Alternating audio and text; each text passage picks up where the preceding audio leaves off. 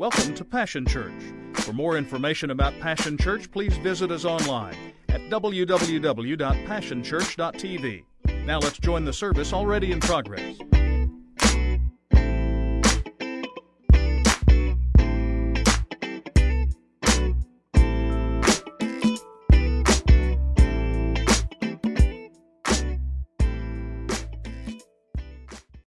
So good to be here with you this morning. It's always fun to go to one service because we get to see each other, and some of y'all are just like getting to know one another again. I hadn't seen each other in a while, and we're just glad that you're here.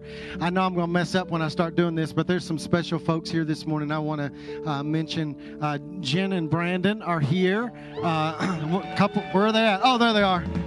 They're a couple of our missionaries that we support every month, and so we want you to make sure that you hug on them.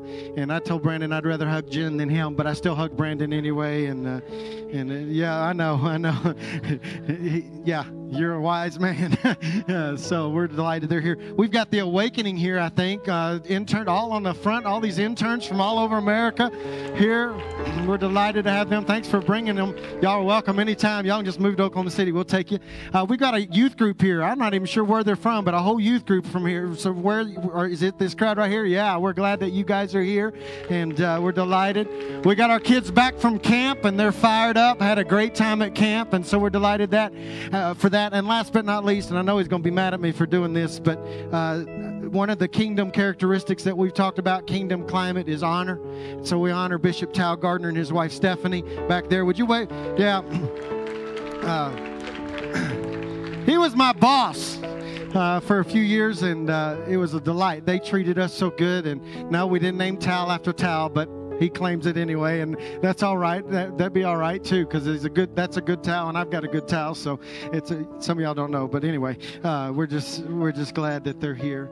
Well, it's a special day, special season for us. Each June, we invite folks that are really tight with us and bring them in to deliver a prophetic word. I believe a prophetic word to our body. Last week, Pastor Warren Beamer was with us and just blew it out, hit a home run, and it's just a great start. But this morning, I have the real special privilege and honor of introducing our speaker today.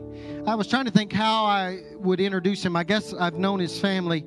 Oh, they've known my family probably before I was born, I guess. It's been a long, long time. And then I got to know Justin as I served as campus pastor, and he was at Southwestern. He was constantly in my office because he was always in trouble. And no, I'm playing. He never had to come to my office for anything, but I got to know him and develop a deeper relationship with him. And he pastors a church down in Purcell. It's Passion South.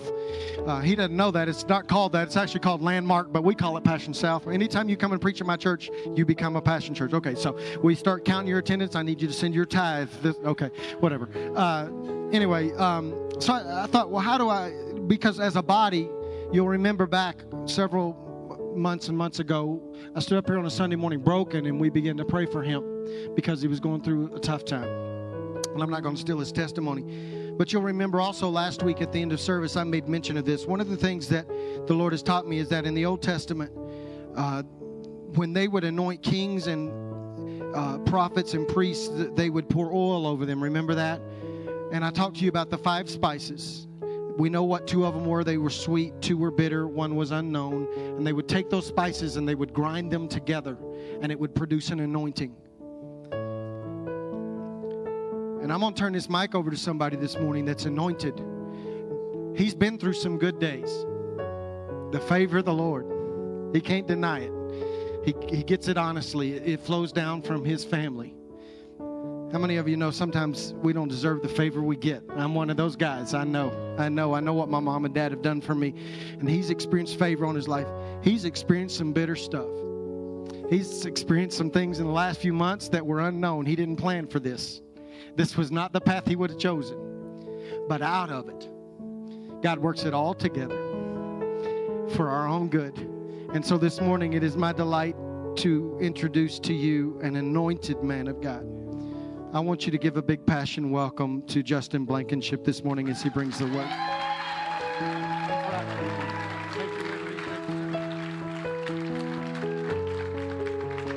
Good morning, Passion Church. How are you this morning? It's an honor to be here today. See a lot of familiar faces, a lot of people I went to school with. I didn't realize how old I was getting until I saw Tal at youth camp. And I realized he was about 2 years old when I moved here almost 16 years ago. I knew President Ely and Miss Edith all my life, and so I knew them when I came here, but I didn't know Steve that well. I actually just met him. I wanted to go to Southwestern my entire life. I'll tell you more about that in a little while. I always wanted to go there, and my parents met there back in 1969, and so it was always my dream to go to Southwestern, but the crazy thing, I'd never actually been there. I always wanted to go there. I'd fill out an application, but I'd never been there until we were coming through going to Denver, Colorado, the Christmas of my senior year of high school, and we just stopped by the school, and Steve happened to be there, and he showed me around the dorms. Probably doesn't even remember that, but it was him showing me around, and he found the one clean dorm that somebody had left and showed me, and I said, that sounds good, let's go there. And anyway, and so Steve became my campus pastor, and then Miss Julie was my teacher in several ways, in several classes. I'll tell you the most embarrassing thing. I don't think I've ever told her this, admitted this, but I was very embarrassed in college. You know, I was a freshman. I was just trying to get by, do the easiest thing that I could do. And somebody told me that she didn't read any of the journals that we wrote, okay? That she didn't actually read them. You just wrote in them. So I would write a little bit, and then if I got tired, I would literally say, blah, blah, blah, you're not reading this anyway. And I turned it in. And she came back and said, redo this. So anyway, thankfully, she didn't just spell me, but I redid it because she really did read it, and I felt really goofy. But confession is good for the soul. I'm confessing this morning. And Miss Julie is also my choir teacher, and I can sing a melody okay, but I've never been good at parts. So she would sit there and work with us, giving us our parts. The moment she walked away, I just went back to singing the melody because I couldn't remember what she had taught me. So anyway. Now, it is an honor to be here this morning, and a privilege to see so many familiar faces. I want to recognize this morning, I have Bree's grandmother here, Miss Betty Berry. She's here on the fourth row, so if you please give her a hand. Glad to have you. We call her BB, but glad to have BB here with us this morning and some other friends that are here. If you don't mind, if I can just be myself this morning, if that's okay, I'm going to tell you my story. And some of you have heard this different places, different parts, and so I'm going to just kind of tell you my story this morning. But if you don't mind, would you stand as we honor the reading of God's Word and turn to Psalms chapter 46. I want to read just 2 verses of Scripture. I've shared this testimony at different churches. I just got back about a week and a half ago from Columbia with Southwestern Christian University, and I spoke 7 times in 8 days. But every time I share this, I try to share a different angle on it. There's so much to this story, and so this morning I'm reading a scripture with this story that I've never read and kind of go in a different direction with it. But I want to talk to you about my life, and my prayer is by the time we're done today that you can find strength in the Lord. Amen? Amen. Psalms 46, just 2 verses of scripture. God is our refuge and strength, a very present help in trouble. Therefore we will not fear, even though the earth be removed, and though the mountains be carried into the midst of the sea. Let's pray. Father, we thank you right now for our time together. We thank you for your word that makes a difference in our life. Father, I pray that we leave here different than when we walked in, that we leave here changed, transformed, and strengthened. Father, thank you for this time together with friends. I just pray that we feel your presence even stronger today. In Christ's name we pray. Amen. Turn around, high five 3 people, and tell them Jesus loves you and I'm trying. And you may be seated.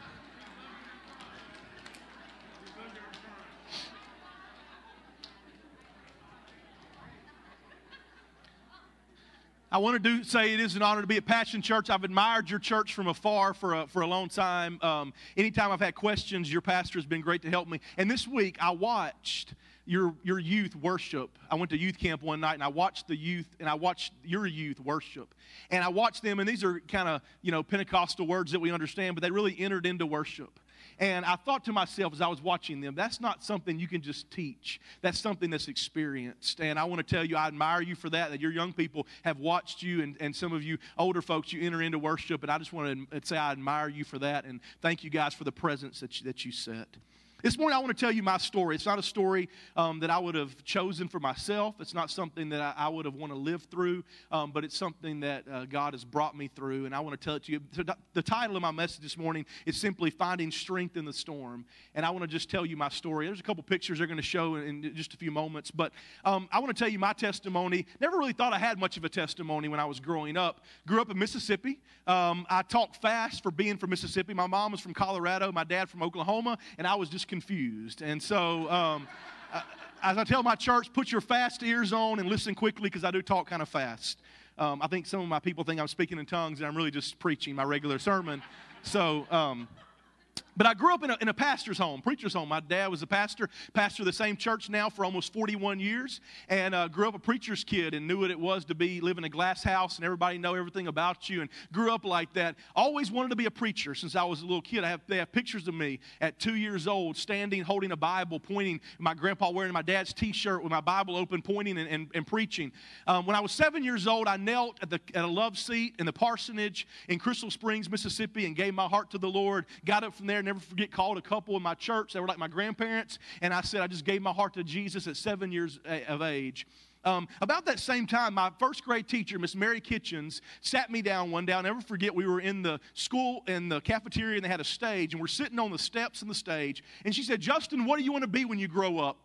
And I'd heard her ask other people, and I heard astronaut, policeman, whatever a 7-year-old normally says. And at 7 years of age, I said, I want to do two things in my life. I want to be a preacher, and I want to go to Southwestern. That was the two things that I told her at 7 years old, sitting on the steps. That was my desire. At 11 years old, my dad came to me one day, and he said, Justin, I know you want to preach, but we can't call you to preach. You can't call yourself to preach. God needs to call you to preach. So you need to just pray and ask God if that's what he wants you to do with your life. And at 6:30 in the morning, I would get up at a young age and pray. And I was praying, and the third day of praying, I'll never forget, God said, I want you to preach. So I went in where my dad was blow drying his hair, and I said, Dad, God just called me to preach at 11 years of age. At 13, I preached my first message to children's church. I told the Lord before I preached that morning, I said, if you want me to preach, I want one person to get saved. And the fifth altar call, that person got, no, I'm just kidding. But, that morning, somebody got saved, came forward, and the Lord confirmed that in my life. And so my teenage years were spent preaching in my youth group and a couple of different places like that. And I finally came to Southwestern, graduated, worked for our denomination in EVUSA for 3.5 years. Finally got called to Purcell, Oklahoma to pastor. And I was single, 27 years old, single, never been married. They took a chance on me, and I became pastor of this church. I had everything that I wanted. I had a loving family. My parents, I'm an only child. I say that's because they realized they couldn't do any better after having me. My dad said, no, we were scared it would get worse. So we said, we're not doing this again. But I had a loving parent, very supportive family. I had great friends, had everything I wanted, except I didn't have a family. I was by myself all the time. I didn't have the family that I wanted. But I didn't know where to go. Where do you go find a preacher's wife at, right? I mean, it's kind of difficult, okay? It's not the easiest thing to do. I had one pickup line, and it was, hey, baby, won't you come back to the parsonage? And it didn't work. It never worked. That was my one pickup line. But where do you find a pastor's wife? So I prayed a dangerous prayer. I said, Lord, if you want me to be married, I can't find anybody. I've been trying. So you've got to send somebody to my church. And one Sunday morning, a family came to visit. There was a young lady in that family that came to visit, and the truth is I really didn't even speak to her that much because her parents were there, and I just shook their hands. We had several visitors that Sunday morning. I shook their hands. They left. But that Sunday night, now we have Sunday night church, and if you come back for Sunday night, you're serious about the Lord, okay? And I knew this young lady walked in, this beautiful angel, and I thought, man, she must be serious about the Lord. She came back on Sunday night. And so we began to talk and began to just build a friendship and develop just a great friendship over several months. And her name was Bree. And Bree had at that time, a 4-year-old son by the name of Deacon. And we all just became really close. I think there's a picture of Bree. We became really close. And so as time went on, we realized there was something more to this story than just her being a good friend. I'll tell you what really gave it away was my parents. One September night, I'll never forget, sitting in my church, they had come to visit on a Wednesday night. They're in the sanctuary, and I look down, and I see my parents and Bree talking. Now, I've kind of hinted around that this girl is cute and all these kind of things, but I hadn't really said anything. And I don't know about you, but if you've ever been in that place where your mom and dad meet the person before you get to introduce them, it's a little nerve-wracking because you have no idea what they're saying, okay? And so my parents are down there talking, and so I'm trying to think, what am I going to say? So before church even started, I kind of walked over and kind of whispered, what do you think? And my mom started doing her eyebrows up and down like she was happy, and my dad started pointing at his ring finger, and I had to say, be quiet, stop. But we quickly realized there was more to what God wanted to do. And so last July in 2014, we went to Youth Quest, and I figured the beach was a great place to ask her to marry me. So there, looking in a window out, and there was a storm, so we couldn't go outside, but overlooking a window, overlooking the ocean, I got down on one knee, and I said, will you marry me? And surprisingly, she said yes. I was kind of nervous about it, but she said yes. And we quickly were excited about starting our family. Once again, I'd never had, this is a picture of us in our wedding and our Christmas, but I didn't have a family. I'll never forget Deacon coming to me, and he said, it was a Saturday, and it was right before a certain church, before a big day at the church. So Bree was getting her nails done. You know how you ladies are. You got a big day at church, want to get your nails done. So we were at the Sooner Fashion Mall in Norman, Oklahoma. She was getting her nails done. So I told Deacon, hey, let's go down and get an ice cream from Chick-fil-A. And so we're sitting there in front of Chick-fil-A eating our ice cream on a park bench. We weren't married at the time, just engaged. And Deacon said to me, Justin, whenever you and my mom get married, can I call you Dad? Now, I want to tell you, he just said this out of the blue. I didn't know what to say because I knew how I felt, but me and Bree had never talked about it. And so I was kind of nervous. What do I tell him? And so I just said, hey, buddy, just call me Justin for right now. That's the only thing I knew to say. But anyway, me and Bree talked about it, and Deacon just began to call me Dad right away, the moment we got married. Last November 1st, on a Saturday, we got married. Great day, several hundred people there. Some of you were there. We had a wonderful wedding, and we began our life in ministry. So excited. I finally had a family, finally had a team. Bree was great at this. She was a perfect pastor's wife. Nobody's perfect, and I understand that, but I want you to know, before we even married, before we even started dating, I would watch her, and she'd go around a church and shake everybody's hands and ask people questions. She was just engaged, and she loved people and loved children's work. She was just this perfect example. I was so excited. Finally had all these things that I had dreamed of, and we started this family. And let me tell you this, I didn't say this to you, but I was 33 years old when I got married. I was 3 days shy of being 34. I jokingly said, and she told people, because I joked about it, that I wanted to get married before I turned 34 because Jesus gave up his life at 33, and I was going to do the same thing. So, but 3 days before my 34th birthday, we got married. And so because I was older, we wanted to begin a family pretty quickly. We wanted to go ahead and have a family. And so after being married 7 weeks, she got sick one Saturday. We were driving back from the city, and she felt really sick. And so I took her to the emergency room in Norman, and they asked a question. They said, how long have you been married? Because we told them we were new married. And how long have you been married? And I said, 7 weeks. And the lady did this little measurement on the screen, and she said, well, you're 5 weeks pregnant. I thought, whoa, man, how am I going to tell the church ladies this? So when I got up to announce it, I said, some of you counting fingers, but 7 weeks married, 5 weeks pregnant, we're good, it's legal, we're good.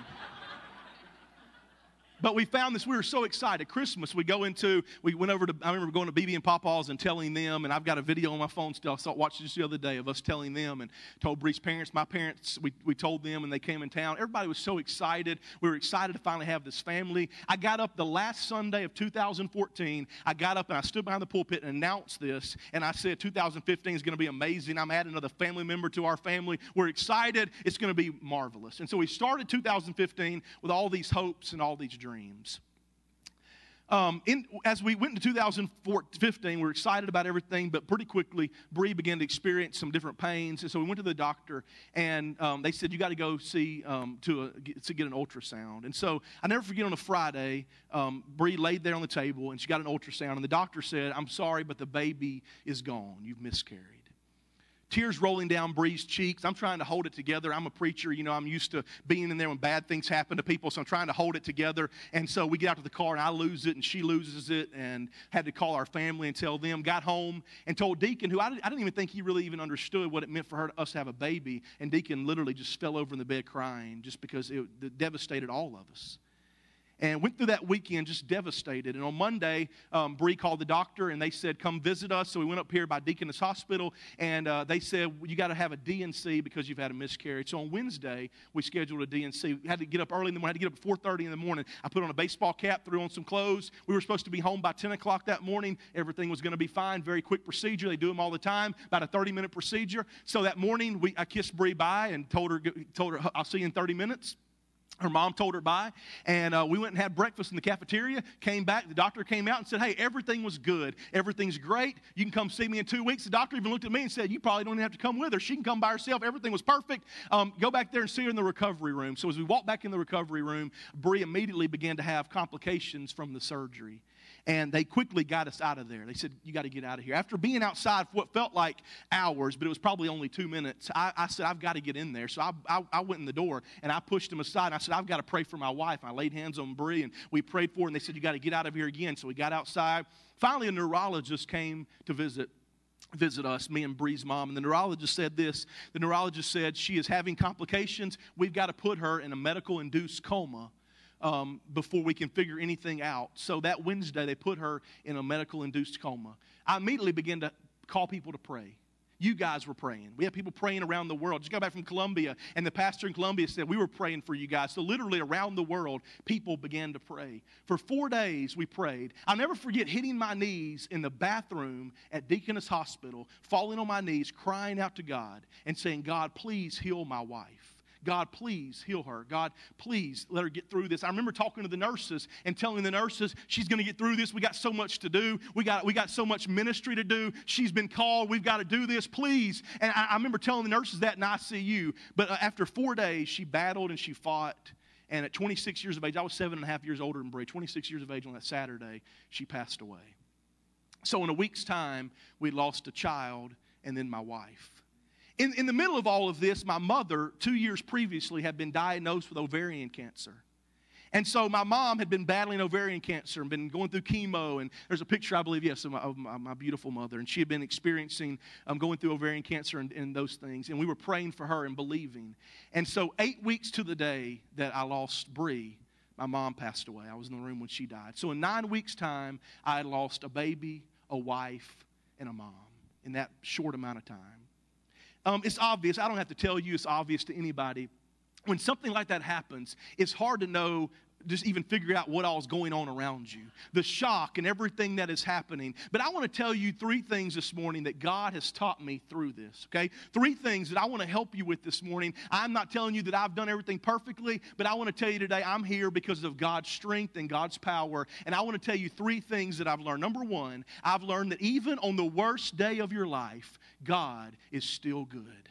That even on the worst day of your life, God is still good. Difficult times do not change the fact of God's goodness. That even when things are tough, God is still a good God. I have no idea why these things happen. I did everything by the book. I did everything you're supposed to do. I went to church every time the doors were open. I was faithful. I paid my tithes. I listened. I did all those things. I accepted God's call, and I was preaching. I was doing all those things you're supposed to do. But I still found myself in the middle of a tragedy, losing my best friend, losing my mom. I would be glad to admit to you, I was a mama's boy. In 16 years, I can probably count on 2 hands the number of days that I did not call my mom and talk to her. I talked to her sometimes several times a day because I just enjoyed talking to her. And so losing my best friend and losing a mom who was my rock and my support, I want to tell you, my head began to spin. But I realized something, that even in the middle of that, it did not change who God is. That God is still a good God. God still loved me. And those things did not change even on the worst day of my life.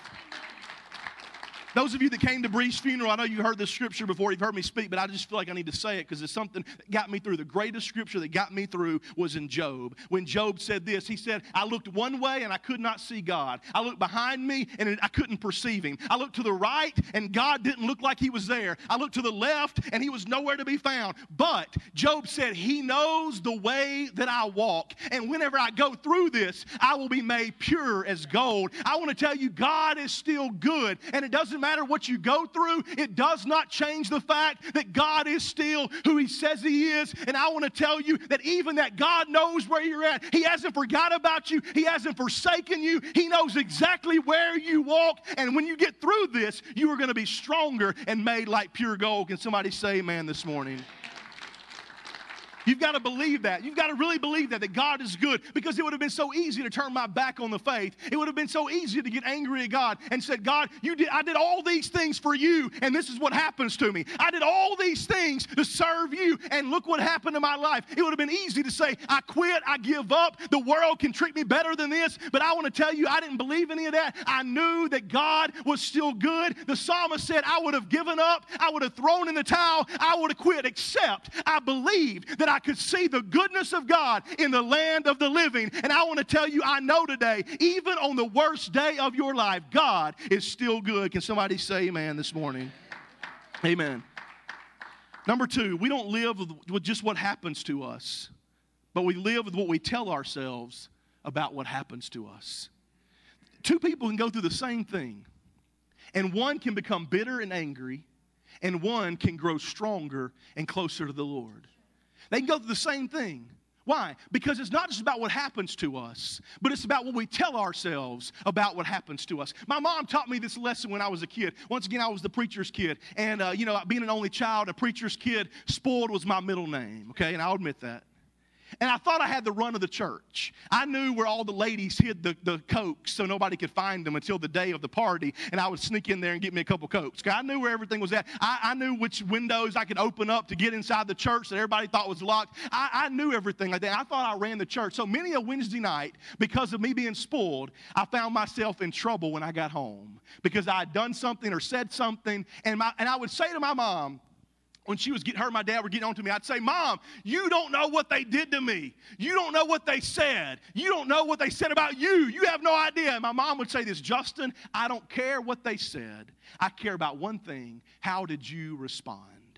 And what I've learned is I can't change what happens to me. Some things I can. Some things that happen to us is because of our sin and our stupidity. That's the honest truth. But there's some things in life I can't change. I can't change the fact that my wife passed away. I can't change the fact that my mom passed away. I can't change the fact that I was only married 12 weeks, the best 12 weeks of my life, but I lost my wife. I can't change those things, but I can change how I respond to those things. And I chose a long time ago that I was going to choose joy even in the middle of my pain, that I was going to choose to have faith in God, even in the middle of my suffering, that God was still who He says He was, and because of that, I was going to choose to trust Him even in the middle of a difficult time. Can somebody say amen?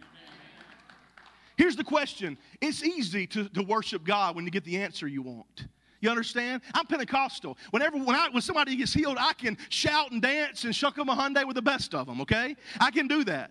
That's a new word, shuck 'em a Hyundai. Sometimes if you're home and just not having a good day, just say that a couple times and you'll feel better about yourself, I promise.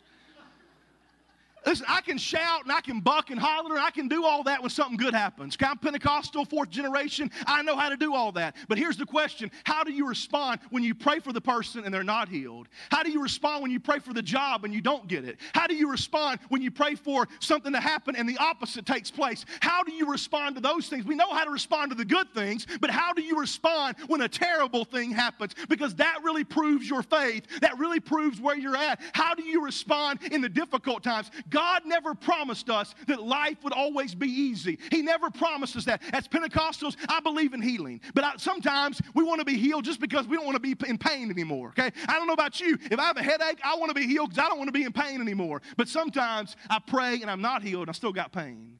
Then when something bad happens, I pray for comfort. And you know what happens when comfort doesn't feel like comfort? When you pray for God to comfort you, but you still feel lonely at night, and you still wake up and pat the bed. The day after Bree passed away, I woke up the next morning patting the bed, praying to God, this has been a bad dream. How do you respond to those kind of things? Here's what the Apostle Paul says. Steve quoted it earlier. Pastor Steve said this. Paul says in Romans 8, in all these things we are made more than conquerors. He doesn't say apart from these things. He doesn't say outside of these things. He doesn't say when God removes all these things. He says in all these things we are made more than conquerors. So what that means is I may have to go through the fire. I might have to go through a difficult time. I might have to go through some tragedy. But I want to tell you, even in the middle of pain, I am still more than a conqueror. Even in the middle of our suffering, we are still made more than conquerors because of Christ Jesus who loved us. Can somebody say amen? So you've got to choose to have faith. You've got to choose to have joy. The world's going to choose other things, but as Christians, we choose to believe God. We choose to trust Him, and we choose to hold on to Him because He is our rock. Can you say amen? Number 3, you must build a foundation in the light so when the darkness hits, you have something to stand on. I'll be completely honest with you, and this is some of y'all are probably going to roll your eyes. My church does when I say this kind of stuff, but I got this next point from a Mumford & Sons song. I'm sorry, but I did. That's truth.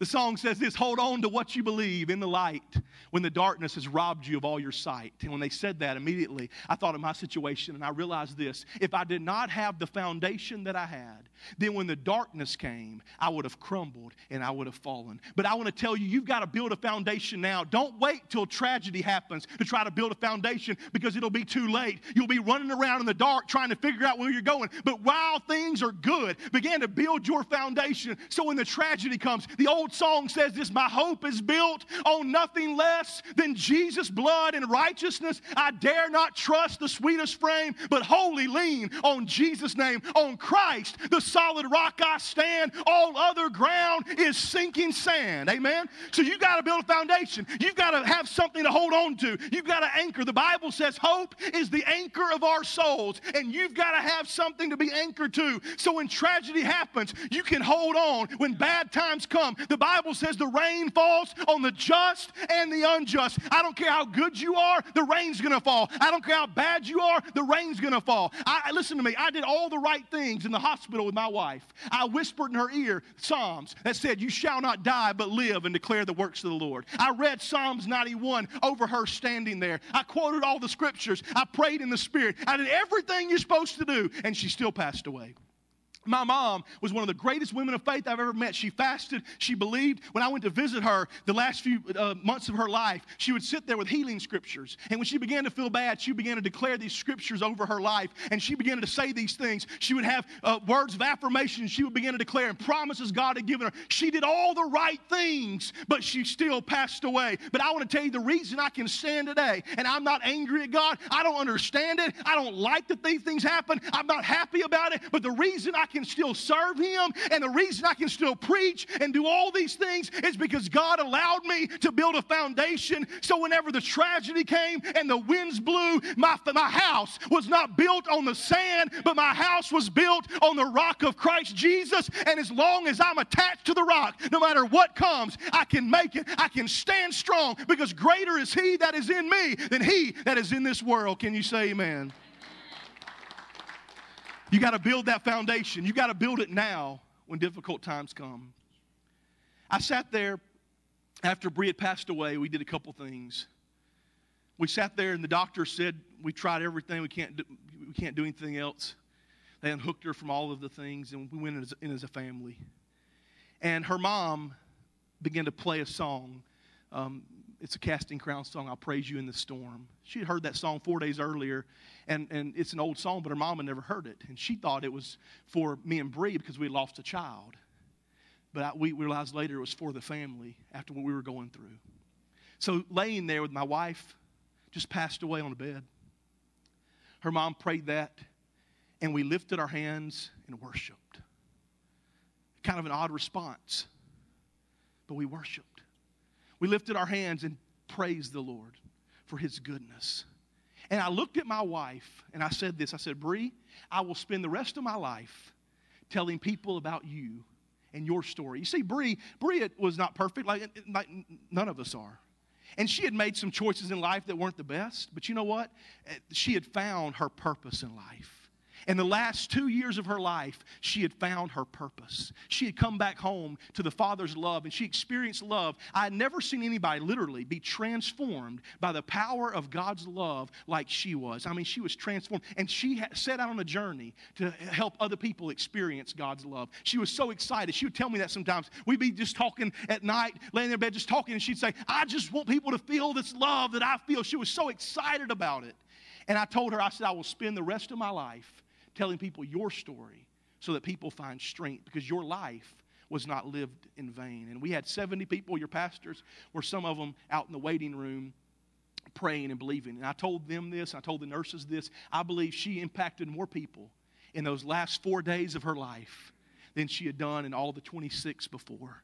Because those 4 days, people came to know God. People came to pray to God in greater ways. And as my mom laid there about to die, she was in the hospital in Jackson, Mississippi, and I was there, and a friend of ours I've known all my life, my mom and them kind of helped raise her, and she's a nurse. And so she said, I want to sit up with Miss Sharon all night tonight. That's what she felt like she wanted to do. My dad slept on a blow-up mattress beside the bed. And I went down to the hospital wasn't full. I literally went down to one of the rooms and just laid in the hospital bed. And about an hour later, Angela came and woke me up. And Angela said, Justin, it's about time. She's about to go. And so we woke my dad up from the floor. And he got up. And I opened up the book of 2 Timothy.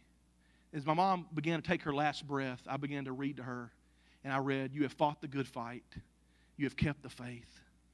Therefore, there is laid up for you a crown of righteousness. And I read that to my mom. And as she breathed her last, we prayed. Never forget, there was nurses and a doctor in the room to pronounce her dead. And my dad said, before you do that, I just want to pray. And he thanked the Lord for the 43 years that they were married.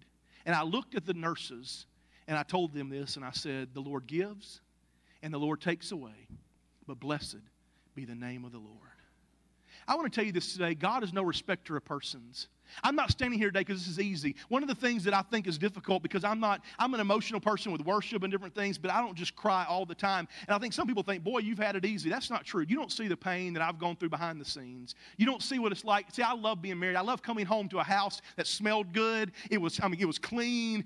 Bree had stuff going on. Deacon be in his room playing. The lights were on. I loved coming home to that. Now I come home, and I know it's kind of a tragic thing, but it smells like a bachelor pad again. I mean, that's the truth. The house is empty. I come home to that. And listen, there are nights that I just feel the pain. I think back to the moments that Bree passed away with my mom, and I think about those painful things, and the pain is still there, still real. People say that time heals all things. Well, I don't know how long it takes, because it's only been a few months, but it hasn't healed anything just yet. The pain is still real and raw. But the reason that I want to stand up and share my testimony is simply this, because I know we serve the kind of God that when you come to Him and you're just honest and say, Lord, I can't take it. I don't know what I'm going to do. I feel like I'm going to give up. I can't go on any longer. What He does, He swoops down with His great hands and He picks you up and He begins to help you. And He says, you know what? My strength is perfect when your strength is gone. I want to tell you one thing. God, I can promise you, God is everything that He says He is and more, but you've got to trust Him. And it's only through the difficult times that you see different sides of God. There are sides of God that I never understood until I needed Him to hold me. There are sides of God that I never understood. I didn't know what it was like to have peace that passes all understanding until I went through things that could not be explained. I didn't know what it was like to have God comfort me until I went through something where I needed comforting. And if you'll allow God to work in your life, even in the difficult times, I'm not telling you this morning, if you go to church and the pastor says life is always going to be easy,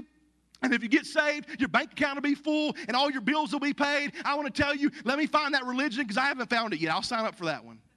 But I found that the truth is this, that even in the midst of doing right, even doing good, there will be seasons of our life when we go through difficult times. But if you'll do one thing, and I close with this, Ephesians says this, having done all to stand, stand. When you've done everything you know to do, just keep on doing it. When you've done everything to stand, just keep on standing. When you say, Lord, my knees feel weak, I can't do it. When I'm about to fall over, He will help you, prop you up. He will help keep you going.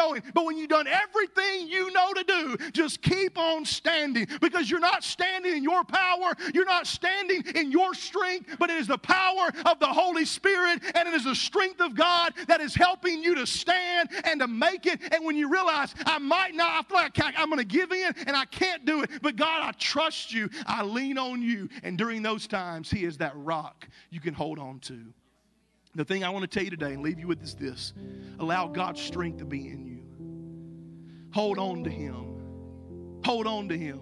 There's an old song we used to sing when I was a kid that talks about holding on to the unforeseen hand of God. And I want to tell you, there's some of you here today, you're experiencing difficult times. You know, people tell me all the time, I hate when they say this to me. They say, well, Pastor, my problem is not as bad as yours. And I'll stop them and say, wait a minute. Pain is relevant to the situation, okay? Some people can experience things and it doesn't bother them. Some people can experience things and it's painful. What you're going through is as painful to you as what I'm going through is painful to me. Don't ever think that because your situation is not as bad as somebody else's that God doesn't care. I want to tell you, God knows where you're at. He hasn't forgot about you. He knows exactly where you're at. And today, some of you need strength. Today, you're going through some things where you just need God to give you strength. What I love is Isaiah tells us today that wait upon the Lord shall renew their strength. They shall mount up with the wings as eagles. They shall run and not grow weary. They shall walk and not faint. And today, some of you need that kind of strength. You've gone through difficult times. And all I'm here to tell you is this, that God is no respecter of persons. If He'll do it for me, He'll do it for you. And if you'll realize that even on the worst day of your life, God is still a good God. That whenever difficult times come, don't tell yourself, God must hate me, God must be mad at me. Tell yourself, God, I don't understand this, but I'm going to respond with faith. And if you'll build the foundation right now, some of you are going through good times. Listen, you need to get in God's Word and build your foundation. Because eventually, if you live a few days, eventually you're going to go through something. And if you've got the foundation, when that comes, you can stand. Amen. Won't you stand to your feet right now? Just close your eyes where you're at.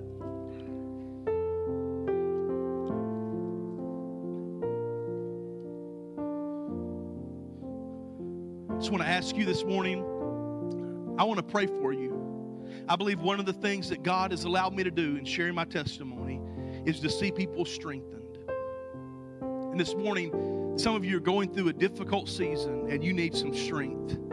You felt like giving up, you felt like giving in, and you just need some strength today. And today, I want to tell you, God is here to strengthen you. He's here to help you. He's here to help you on your journey. And so this morning, if that's you, I just want you to raise your hand right now. If you need some strength today, amen, amen. There's a lot of hands that went up. If you don't mind, if this morning, if you raise your hand, won't you come to the front and let us pray for you right now?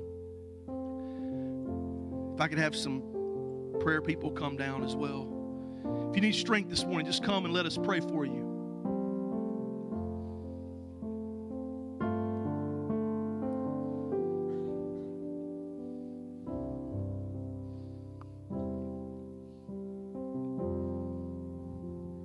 Thank you, Father.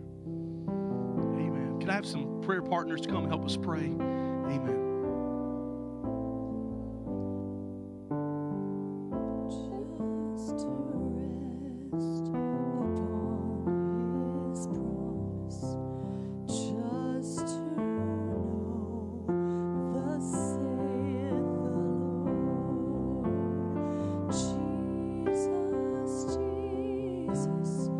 How I trust Him, how I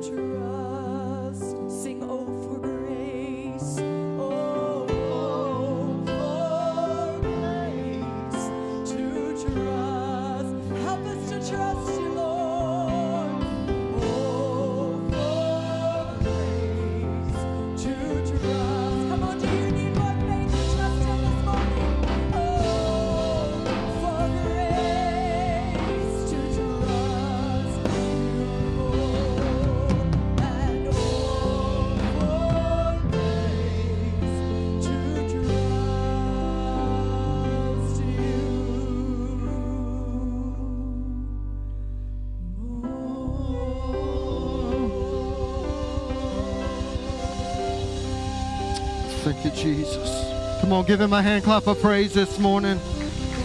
We worship you, Jesus.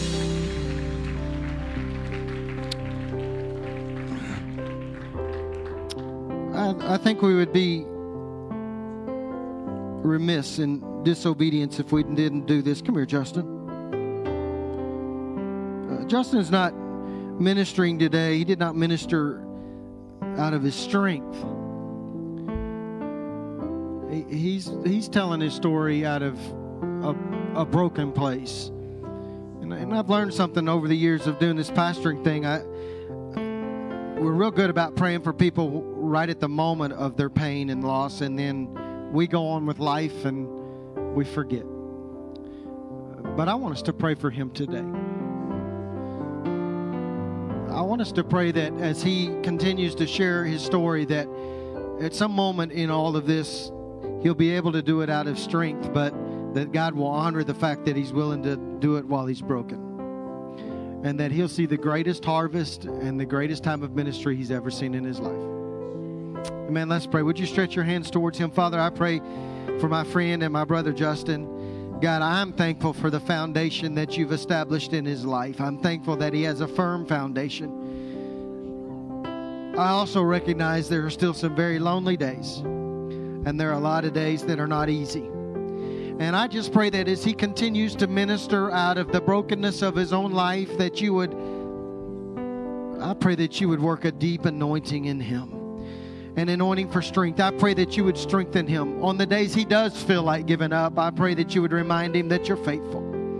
And God, I pray that as he continues to walk this thing out, that you would draw people to him that are broken and he would be able to speak life into them. And I'm praying for the greatest outpouring of harvest and ministry that he's ever seen. I pray that you would strengthen him beyond measure. And on his weakest day,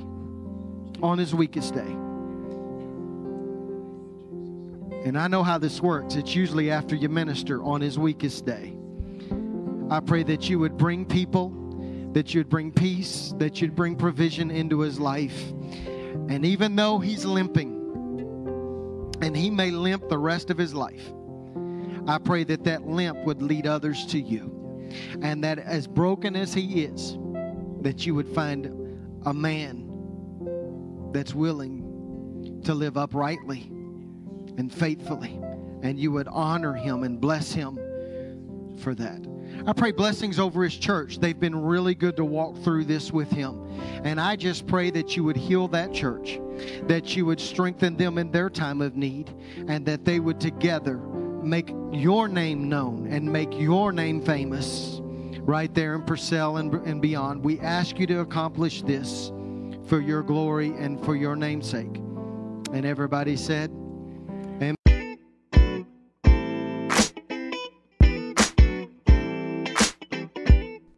It's been a privilege to have you join us for this time of ministry. To find more Passion Church resources or to make a donation online, visit www.passionchurch.tv. Remember, you can't live without passion.